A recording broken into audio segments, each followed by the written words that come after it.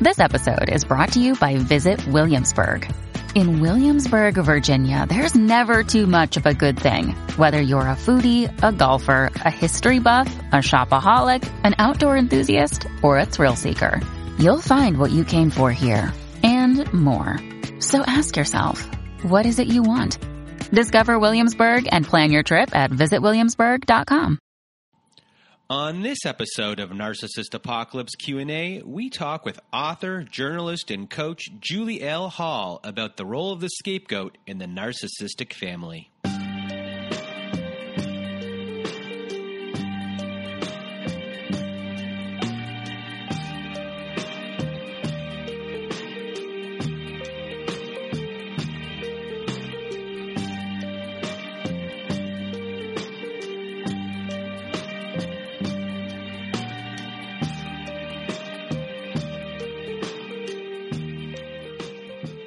Welcome to Narcissist Apocalypse Q&A, a podcast that interviews mental health professionals, lawyers, researchers, and authors about narcissistic and domestic abuse.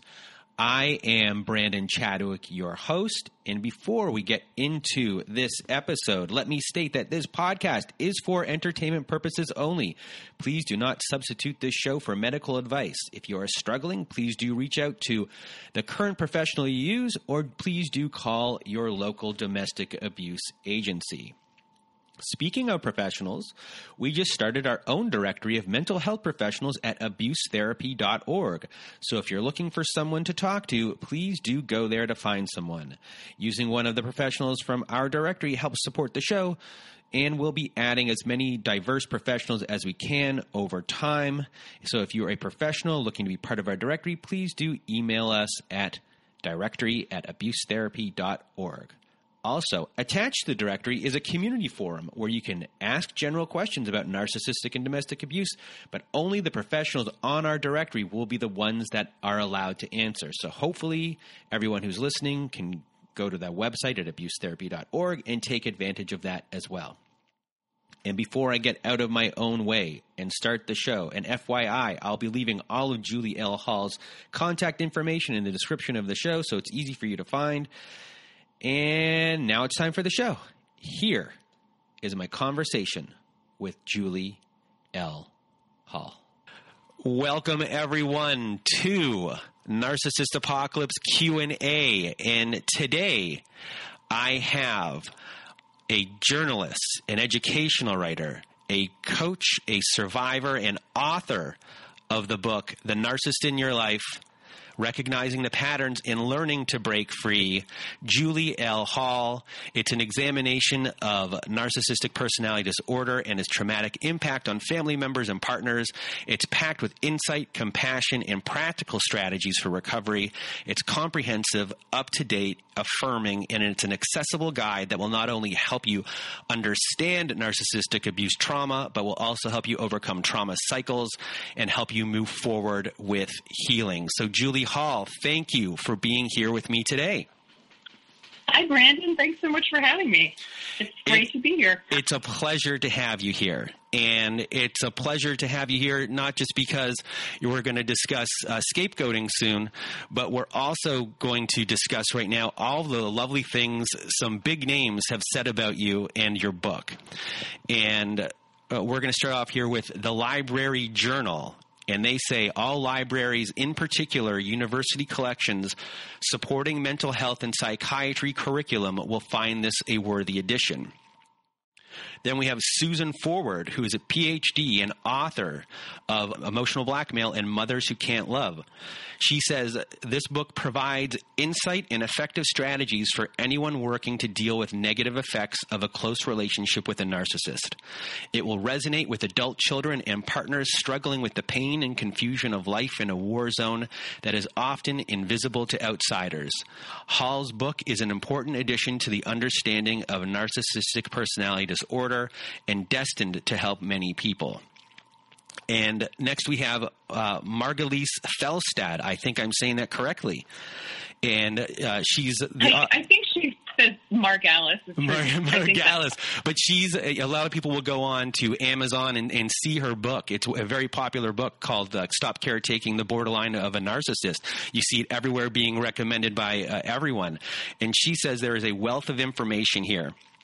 The lists and examples of narcissistic behaviors and their impact on family members, outlines of family rules and roles, and personal interviews are especially helpful in bringing a deeper understanding of the depth and breadth of narcissistic exploitation and manipulation. And the strategies for family members are practical and compassionate. Hall's The Narcissist in Your Life will give you hope and insight into how to help yourself and your kids heal. And what's important, I think, in this quote is the part about the kids. And, I've read your book, and it's very thorough. And a big thing for a lot of people out there when they're going through this process, especially the ones who are co-parenting, when it comes down to the kids and how you deal with the kids after and what they might be going through as well. So that's extremely... It really ties in with the scapegoat issue. Yeah. And we have two more big ones left. Eleanor Greenberg, who is one of the foremost experts in this subject, says, brilliant, riveting, and amazingly thorough. I recommend this book to virtually everyone with an interest in narcissistic personality disorder, including psychotherapists. And then the biggest one of them all, Jackson McKenzie, who wrote the book Psychopath Free, which is a huge book and helps so many people, and he's recently wrote Whole Again. He says, this book is written from the heart. Julie Hall's book is a treasure trove of knowledge and healing. Every page is filled with warmth and compassion, teaching the reader how to find solutions within. So that's a lot of praise. People were very generous and very nice. Margalis actually wrote the foreword for the book, so that was taken from the foreword. So I listened to your book through Audible and audiobook, and you had a wonderful narrator there, and I listened to it on my walks to and from work every day. It was an easy listen. And, a lot of the days when I was listening to it, especially when we got to the family-oriented stuff, you're dealing with it, because when this has been your life, it's something that's you're always going to carry with you. So it brings you back to those moments, and it really had me thinking a lot of the different members of my family, what everyone's role was. And, especially when it comes to, in my specific family, my brother I would consider to be the scapegoat of the family. And, even though he might be – because the scapegoat is just a very complicated – everyone in the family is a complicated character, but the scapegoat in particular, would you say is the most complicated of the characters, that it's so complex of what goes on with them? It is complicated in part because it can take different forms. There are different varieties of scapegoat. And just to sort of back up a little bit, the idea of roles came up, was first introduced by Sharon Wegscheider Cruz in her book about alcoholic families. And the roles that she identified are hero, scapegoat, and mascot and lost child. Those are the primary ones she identified. And they're different in the narcissistic family, which is its own type of dysfunctional family. And so the roles that she identified quickly became adopted by people, psychologists writing about any kind of dysfunctional family. Any addictions, families dominated by any kind of addiction, mental illness, narcissism, and so on. So the narcissistic family is a little bit different. There of course is the scapegoat. There's also the golden child, and the golden child. And the mascot and the lost child in larger families. Typically, the golden child and scapegoat emerge. They're sort of the primary roles that happen. So if it's a smaller family, if there are two kids, for example, it's more likely that the kids will primarily play those two roles. And in terms of the roles, it's not, it's not cut and dried. The children can sort of shift around in different types of, experiencing different roles throughout any given day or time period, depending on the narcissistic parent's fluctuating moods and the situation going on at home. But in general, kids tend to fall into consistent patterns in consistent roles that kind of are sort of overarching definitions for how the kids try to manage in the crazy narcissistic family dynamics. And a lot of it is thrust upon them by the dominant narcissist in the family. Often there can be two narcissistic parents, or a dominant narcissist and a codependent parent is typically how it happens. And the reason there's this golden child variation on the hero role, so that it becomes more complicated in the narcissistic family because the roles are determined. Those two roles, scapegoat, golden child, are kind of reflections of the narcissistic parent or parents, their own kind of inner drama. So they're projections of the repressed, shamed self in the narcissist, and then the idealized, grandiose, superior self. So the scapegoat carries that repressed shame of the narcissistic parent, and the golden child reflects their idealized, grandiose self. And in some sense, everyone in the narcissistic family ends up becoming, to some extent, a projection of the narcissist, because they're so self-absorbed and everything is filtered through their own insular, myopic reality, that people become, just kind of, it's kind of like a hall of mirrors is how I've written about it at times. And the narcissist is seeing versions of themselves wherever they go. and there are many cognitive distortions that go along with that. But we can talk more about that later. When you need mealtime inspiration, it's worth shopping Kroger, where you'll find over 30,000 mouth-watering choices that excite your inner foodie. And no matter what tasty choice you make, you'll enjoy our everyday low prices, plus extra ways to save, like digital coupons worth over $600 each week. You can also save up to $1 off per gallon at the pump with fuel points. More savings and more inspiring flavors make shopping Kroger worth it every time. Kroger, fresh for everyone. Fuel restrictions apply. As far as the narcissist and the scapegoat goes, I guess, is the scapegoat all of the negative things that the narcissist doesn't like about themselves?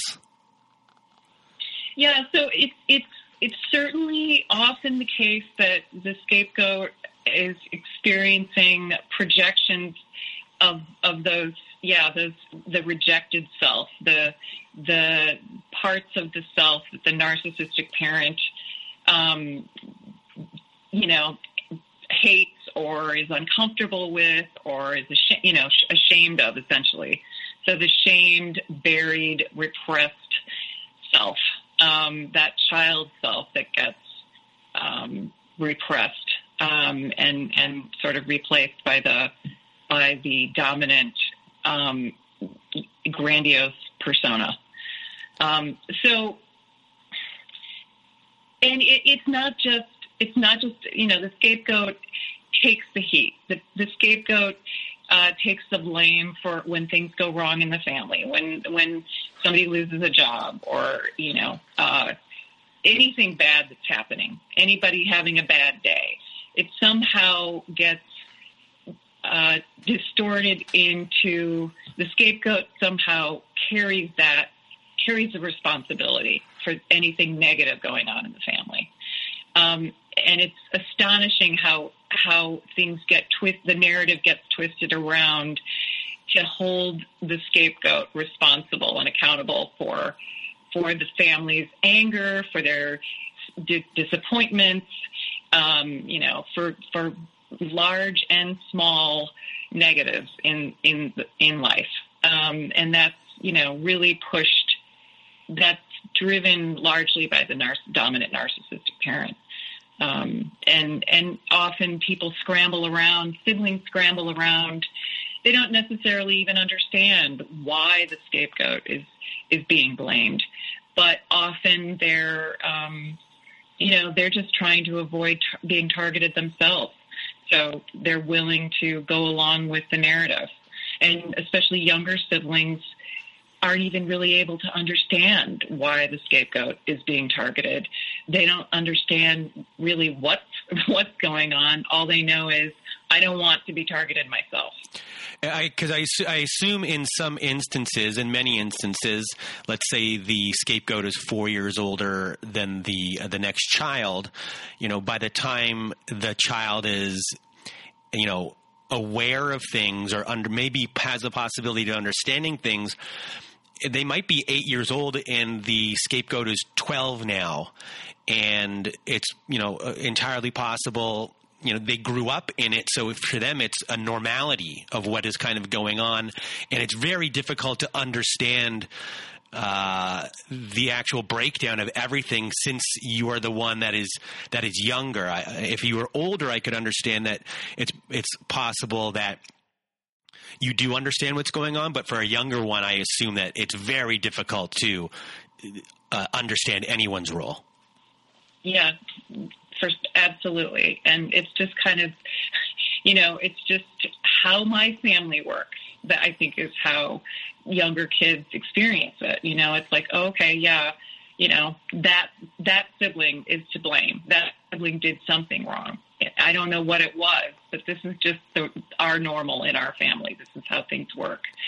It's extremely isolating for the scapegoat. It's this constant unjust, experience of having justice being violated.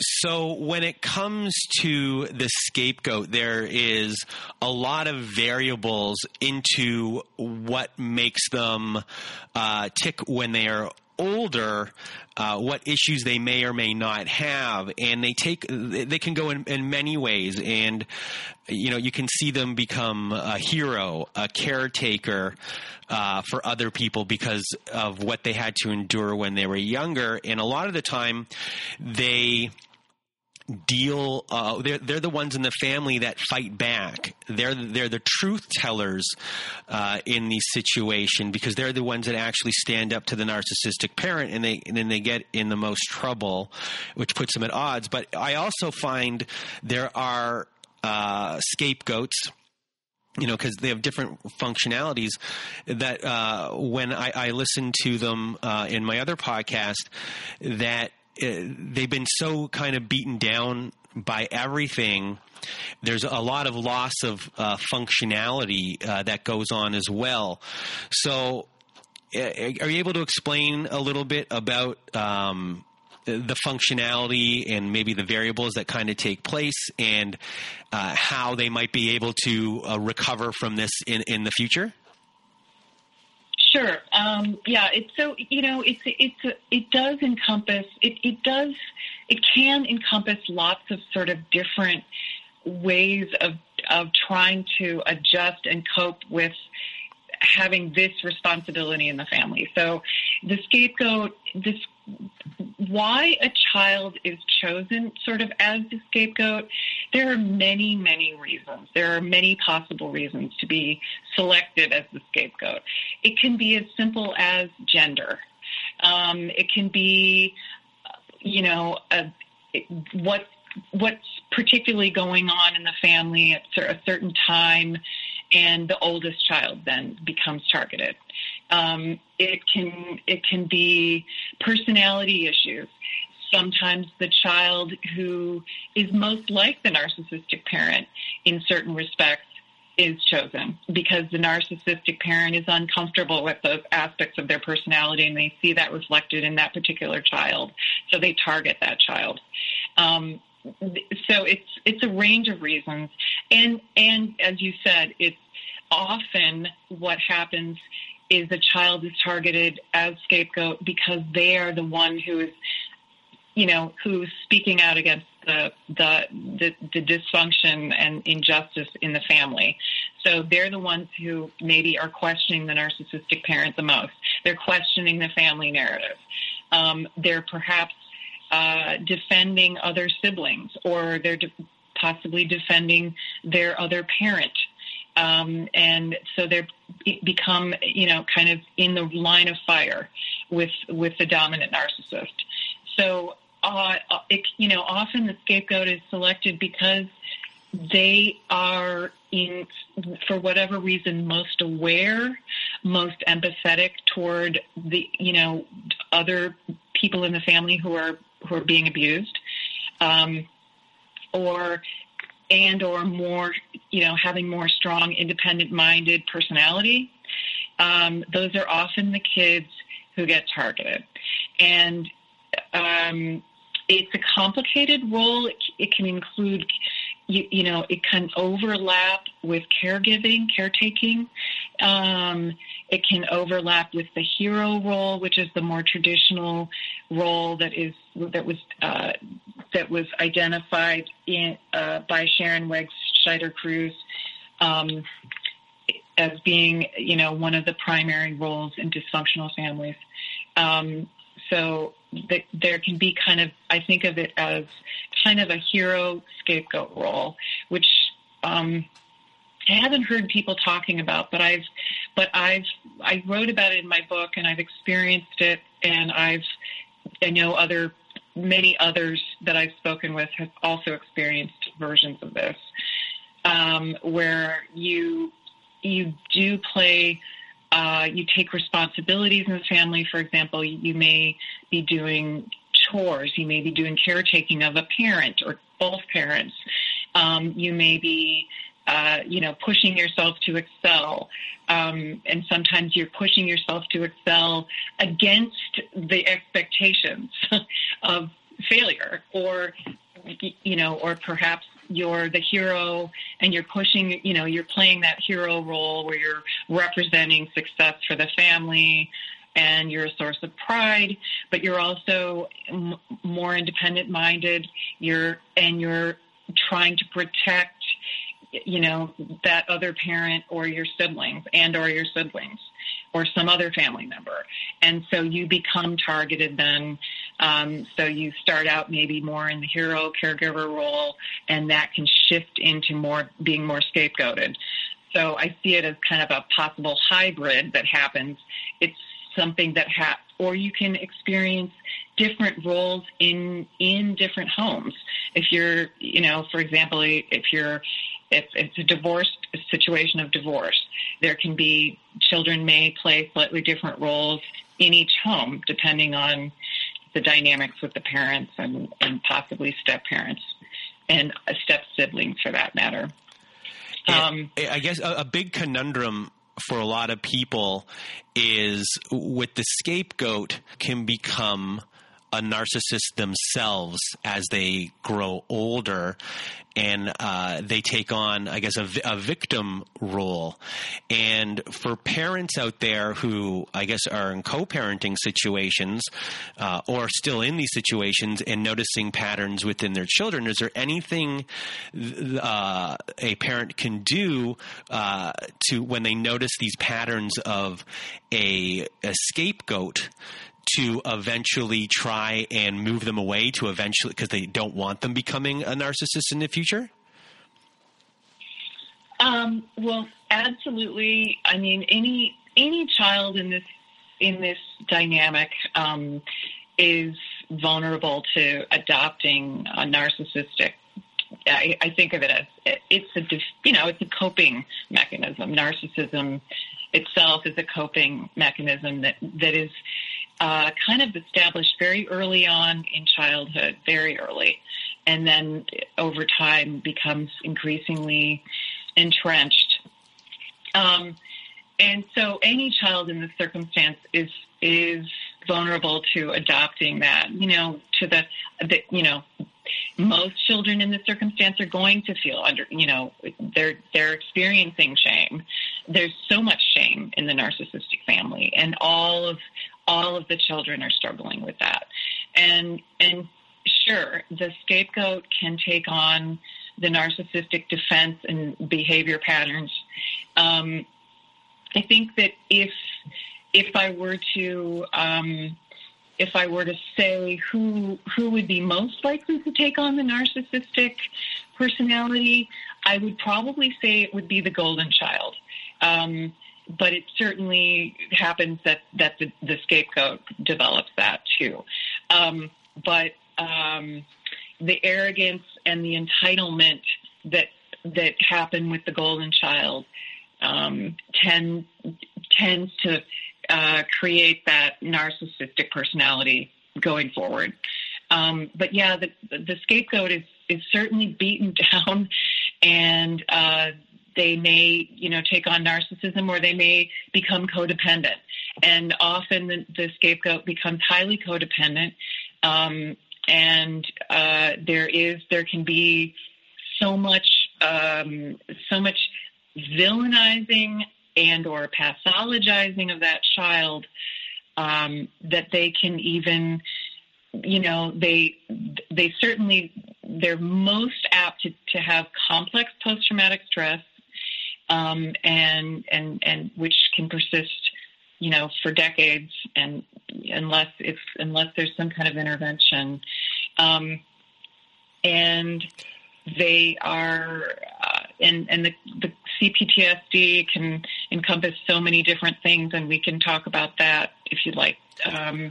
You touched on codependency, and a big thing, in my opinion, when talking to people on the show, is the relationship between the parents, and are both parents narcissist, or is one parent the codependent and one parent the narcissist, and how that relationship dynamic works, and how it works when it comes to children, especially when it comes to trust. And is there a way to kind of explain when one parent is a codependent and the other is a narcissist, is how the children are viewed by the codependent parent? It's, so the codependency and the narcissism, and, this may be hard for people to hear, I don't know, but I see those things as kind of being on the same continuum. So people who grow up in a narcissistic family environment, they learn narcissistic and or codependent behavior patterns from their parents, and there's some overlap there. Codependents and narcissists share some underlying traits. They're driven by shame. Although the codependent is usually a lot more self-aware about it. It's not repressed as it is for the narcissist. Codependents over-invest in their partner. There's over-dependency, and that's also true of the narcissist, if we think about that. The narcissist would never admit it, but they're extremely dependent and codependent on others for their psycho-emotional survival. Before you continue, is this why a lot of people, after they're out of a relationship with a narcissist, where they start questioning themselves, am I the narcissist, even though they're codependent? Is this the reason? Is that one of the reasons they always say that? Because I'm sure I've said it myself. Is probably partly what's going on there. Yeah, I mean, it can be very confusing. It's because, there's the underlying shame, there's heavy identification in the relationship, there are poor boundaries so those are some of the overlapping issues. And yeah, it can be confusing. I mean, I think it's when we're around narcissists, when we're steeped in that kind of environment, having grown up in it, for example, or being in a long-term relationship with a narcissist, I think it's kind of inevitable to wonder, to question ourselves. But although it's been written otherwise, I think that just asking yourself, am I the narcissist, is pretty much evidence that you're not the narcissist. I mean, the self-reflection that codependents are more likely to do, that is just not happening with the narcissistic personality. They don't self-reflect. They do anything to self-reflect. That is a defining feature of the personality type. It's just the personality profile. It is that is one of the number one things the narcissist avoids is self-reflection. So there's such little self-awareness. It's a danger. It's a danger to the whole persona, you know.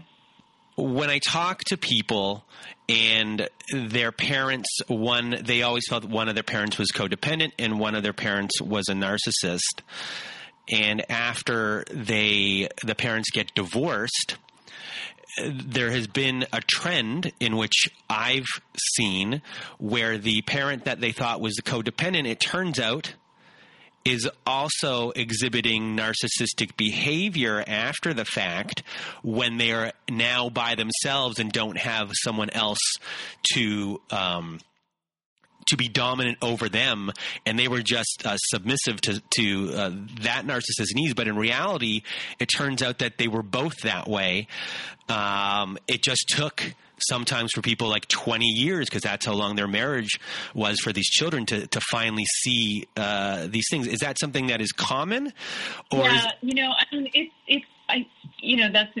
a good question, interesting issue. And I think part of that is maybe a situation where you have a more overt domineering narcissist in the family, and then the partner is perhaps more covert but also a narcissist. But they've maybe played the safer parent role. They've not been so aggressive. They've been under the radar with a lot of their narcissistic issues. And they've enjoyed perhaps playing that role where the more overt version of, the narcissistic parent is playing the heavy role, the jerk, the aggressive, domineering, obvious narcissist. And that other parent is, really cultivating an image in relation to that, as being the more understanding, caring, kind, whatever it is.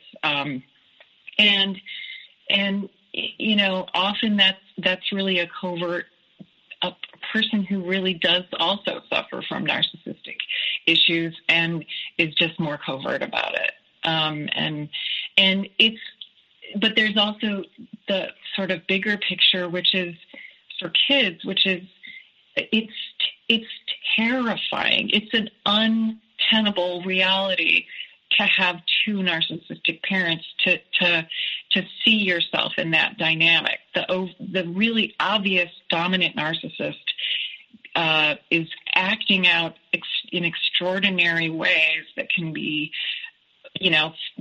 are usually, there's a lot of rage involved. There can be physical and sexual abuse. There's certainly emotional abuse and ridicule and, hypercriticism. We tend, as children, to try to preserve the other parent who's less aggressive and less scary as the safe parent, because we desperately, of course, need a safe parent. And so we often can't, and this is our normal too. So we're growing up in this environment. We don't know what a loving, accepting, consistent parent is, what that looks like. So the parent who's less obviously narcissistic is generally considered the non-narcissist, whether they are or not. Does that make sense? Yes. And just to kind of bring everything around, because we were talking about the codependent parent who possibly could be a covert narcissist. When in relation to being a scapegoat, if a scapegoat becomes a narcissist or eventually, evolves into that, is it most likely that they would become a covert narcissist because of the victim playing?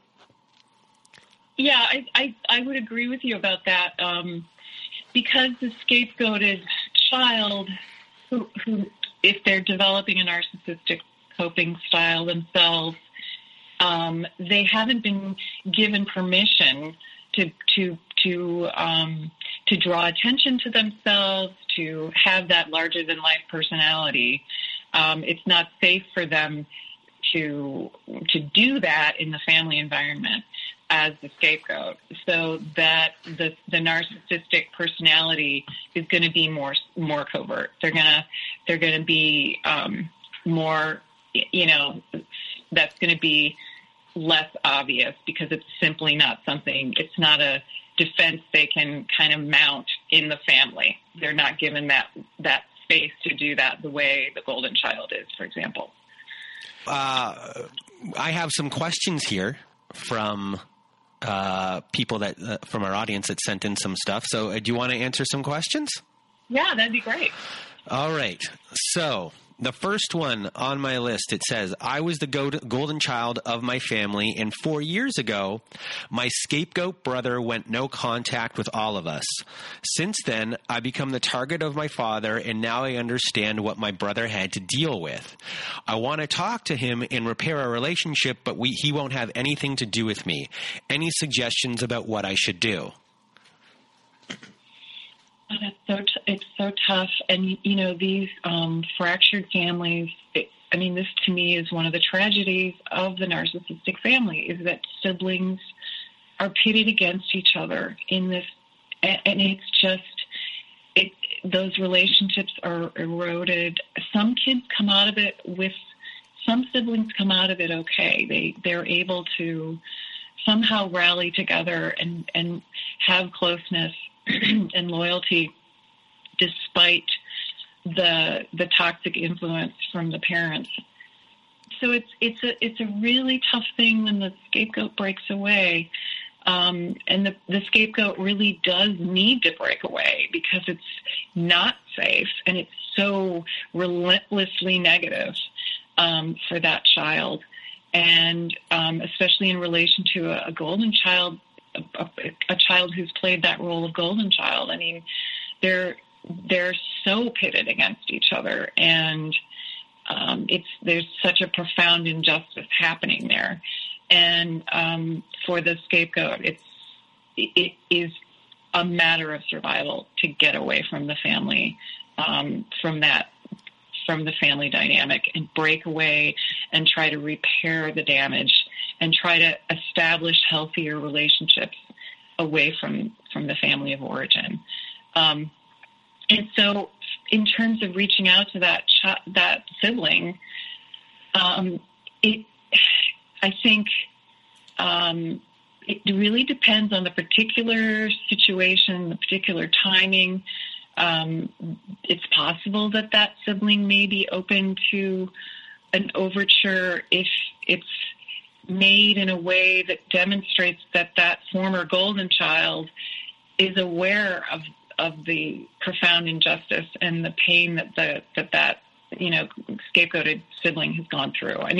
You have to kind of approach that sibling with acknowledgement of the role that they've played. And it, the tricky part of it here is that person, I'm assuming they're adults at this point, that formerly scapegoated person is maybe not aware of it.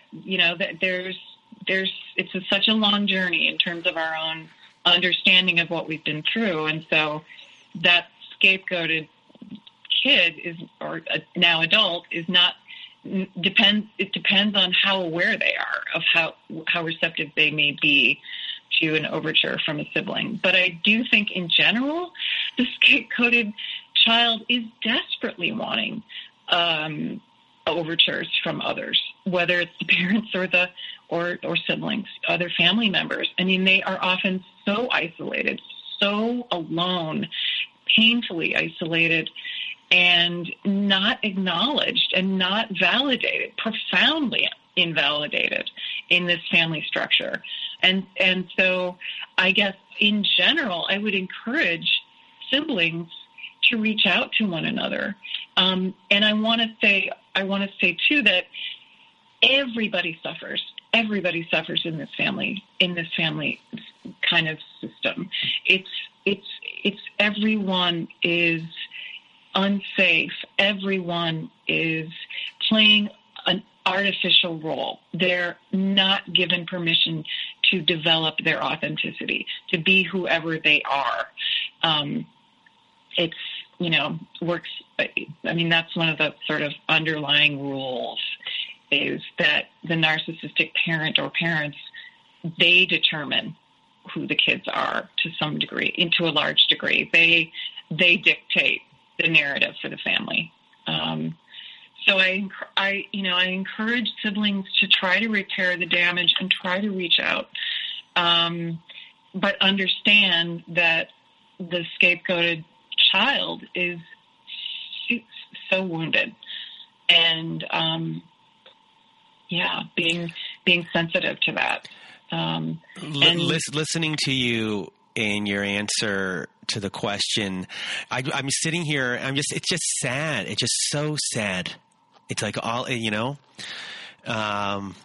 just, I have tears in my eyes listening to your answer, because I can feel, you can just feel the situation no matter who has gone through it or what they're going through. It's just so tremendously sad, the fracturedness of everything. And, knowing what a healthy and loving family can be for such people. And it's just not for so many people out there. And it's just so unfair. I know. It's just kind of the separations and the fragmentation of the sibling relationships is one of the most profound tragedies in all this. Because we need each other the most. I mean, we are, if you've grown up with in this kind of family, that's part of the experience. One of the hardest parts of the experience is the isolation and the lack of understanding from others outside the family. If you haven't lived with narcissism firsthand, it's virtually impossible to conceive of. It's insane. It's horrifying. So that's another isolating component of it. And when then you're also isolated from your own family members in this scenario, it's even more painful and destabilizing. And what I hope for families and what I hope for my clients and my readers is that they will find ways back to each other to repair the damage and find the connections with family members, with siblings especially. But it's so difficult because we all come out of this with our own damage and our own confusion and our own trauma, and there are so many confusing messages and lies in the family about who everyone is, the role they've played, and there are, the narcissistic parents really often fuel the flames of conflict and lack of empathy among the siblings, and the beliefs that kids end up having about each other are often so off base, so false. I grew up in a dysfunctional home, and I won't say it was a narcissistic household. It was a dysfunctional home. And the one thing I say to myself to today is I feel robbed of close sibling relationships, and not that I don't have a certain relationship with some of my siblings now, but when I was younger, I said this before on another podcast, I was a stranger to them, and you didn't have this closeness. You had more of a fear or just a distrust of everyone, that you didn't want to open up and you didn't want to share. And it was not a family environment in that sense. And it's something I will never be able to experience, being robbed of that, especially in your youth, when you want to look up to your older siblings and, want to feel taken care of and things along those lines. And you just don't have that. And there just wasn't any infrastructure in place for that at all. And it's the one thing, if anything, that I'm truly sad about is that you had these kids that could have been this great loving pack, but instead they were just really strangers living in the same home. Yeah. And that is also, that it really is one of the fundamental kind of defining features of a dysfunctional family, where the parents' needs are paramount. The parents' needs override the needs of the children, and part of that, the divide and conquer that happens in the narcissistic family, or other types of dysfunctional families, addictive families, for example, or even like religious extremism, where that dominates the family. There's a insistence on secrecy. There's denial. The more dysfunction there is, the more corresponding denial of the dysfunction there is. And so kids generally are not able to, talk to one another about what's happening. It's not safe. There's no acknowledgement of what's really happening. And sadly, everyone's normal. But yeah, I agree. It's one of the true tragedies is the breakdown of the sibling connections. And if there's any way to rebuild, it's one of the ways to recover. But that requires being it's a tricky situation, though, in adulthood when we try to reach out to those siblings, because we're all coming from different perspectives and we've all been through our own version of hell, and we're all at different stages of recovery or non-recovery, and self-awareness and lack thereof. So, I think that probably in many cases, I think speaking from a scapegoat point of view, I was kind of a weird hybrid of a scapegoat hero in my family situation. And it was a complicated one because there was divorce and there were different homes involved and stuff, siblings and stuff. But that I would say that the scapegoat often feels very much wanting siblings to reach out, very much wanting that, needing that. But and sometimes the golden child, and that is often, as the questioner put it, often that is the scenario, is where a former golden child who then is scapegoated then becomes aware. And that's how the awareness can happen for the golden child. And that's where the golden child may reach back then and recast, really take a hard look at what really happened in the family. And it can shift how you see things, and it can certainly shift how you see your scapegoated sibling. So I think reaching out with awareness and a lot of sensitivity and acknowledgement of the pain is kind of the best approach. Well, Julie L. Hall, thank you for being part of our show. And people can find your book on Amazon and I guess all retailers, which is The Narcissist in Your Life, Recognizing the Patterns and Learning to Break Free. And they can also find you at narcissistfamilyfiles.com, which is your website. And you can contact you at contact@juliehall.com. That is your email. Yeah, it's juliehall.com. Got to get that L in there because contact. I have this generic name. There are many Julie Hall. Contact at Julie L. Hall, and you will also be on our directory at abusetherapy.org if people want to find you through there as well. And before we leave, do you have any parting words? I just want to say thanks so much, Brandon. It was fun talking with you, and people can find my writing on my website, narcissistfamilyfiles.com. I have tons of articles that I've written over the last few years. I'm on HuffPost. I'm on Psychology Today. You can find me there. I have a blog, ongoing blog there. And you can find my book in independent bookstores near you, as well as the big names. The book came out last month. You can find lots of my writings, articles and books. They're out there. So I hope they help. And do reach out. I encourage listeners to reach out if you're interested in coaching or consulting help from me as well. So.